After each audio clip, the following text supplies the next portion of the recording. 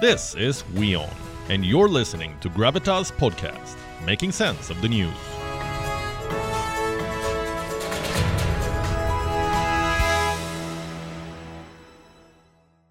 Now for the moment, let's turn our focus to Egypt. India's Defence Minister Rajnath Singh is visiting the country. He reached Cairo on Sunday. And earlier today, he met the country's top leadership. This visit has the potential to revamp ties between India and Egypt. Now, why do I say the word revamp? Because this has been a very complicated relationship. Ups, downs, and then a long slumber. Let's now begin with some history and facts. In the 1950s and 60s, Egypt and India were excellent partners. Both had emerged from colonial empires. Both were pioneers of the non-aligned movement. And their leadership had excellent chemistry. Prime Minister Jawaharlal Nehru of India and President Gamal Abdel Nasser of Egypt. That was probably the golden era in ties. But late in the Cold War, that changed. Egypt moved closer to the United States. And India found itself non-aligned, yet closer to the Soviet Union.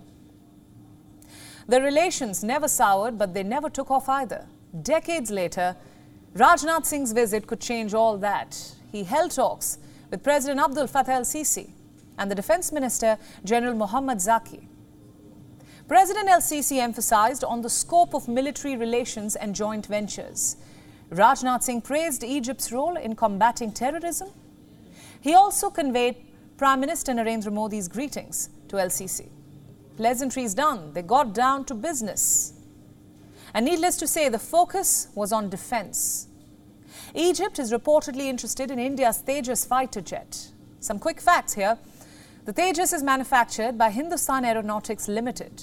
It is a single-engine light combat jet, and Egypt is looking to buy 70 of them from India. They are also interested in Indian missile systems and helicopters.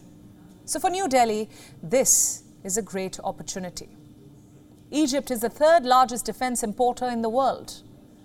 In the last decade, they spent $44 billion on defence. Simply put, it's a large market. And guess who dominates this very market? Russia.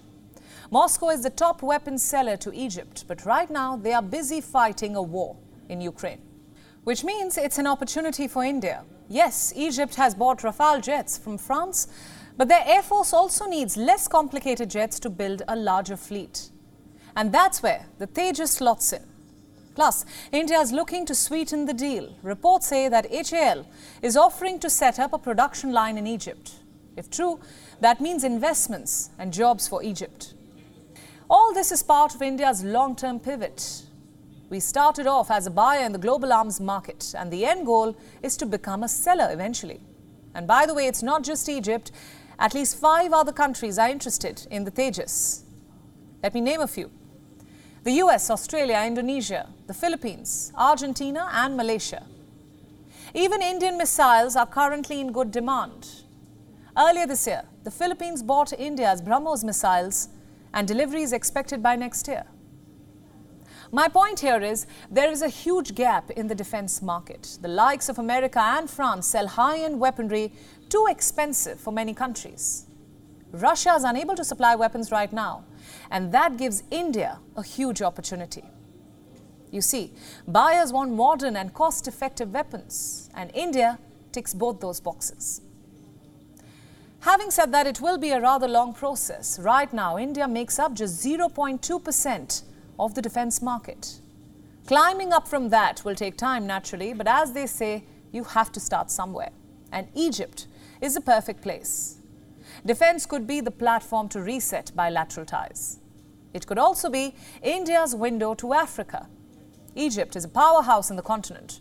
It also controls one of the biggest choke points in global trade, the Suez Canal. Almost $200 billion worth of India's commerce passes through there. So it's a strategic priority for India, as it should be. There is also the looming threat coming from China. The PLA already have a military base in Djibouti. They have also saddled African nations with bad loans. So India needs a strategy of its own now, something to counter Chinese influence in Africa.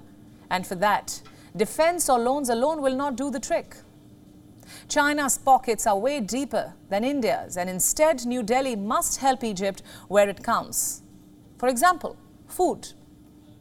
Egypt is the largest importer of grains in the world, but the war in Ukraine disrupted that trade. Food prices started going through the roof, so in the month of April, Egypt reached out to India. They signed a deal to buy 1 million tons of wheat, so defense alone isn't the key to resetting ties in this case. Yes, it can be a solid foundation, but to build a broad relationship, you need other factors, like strategic alignment, strong bilateral trade. Only then can you elevate relationships.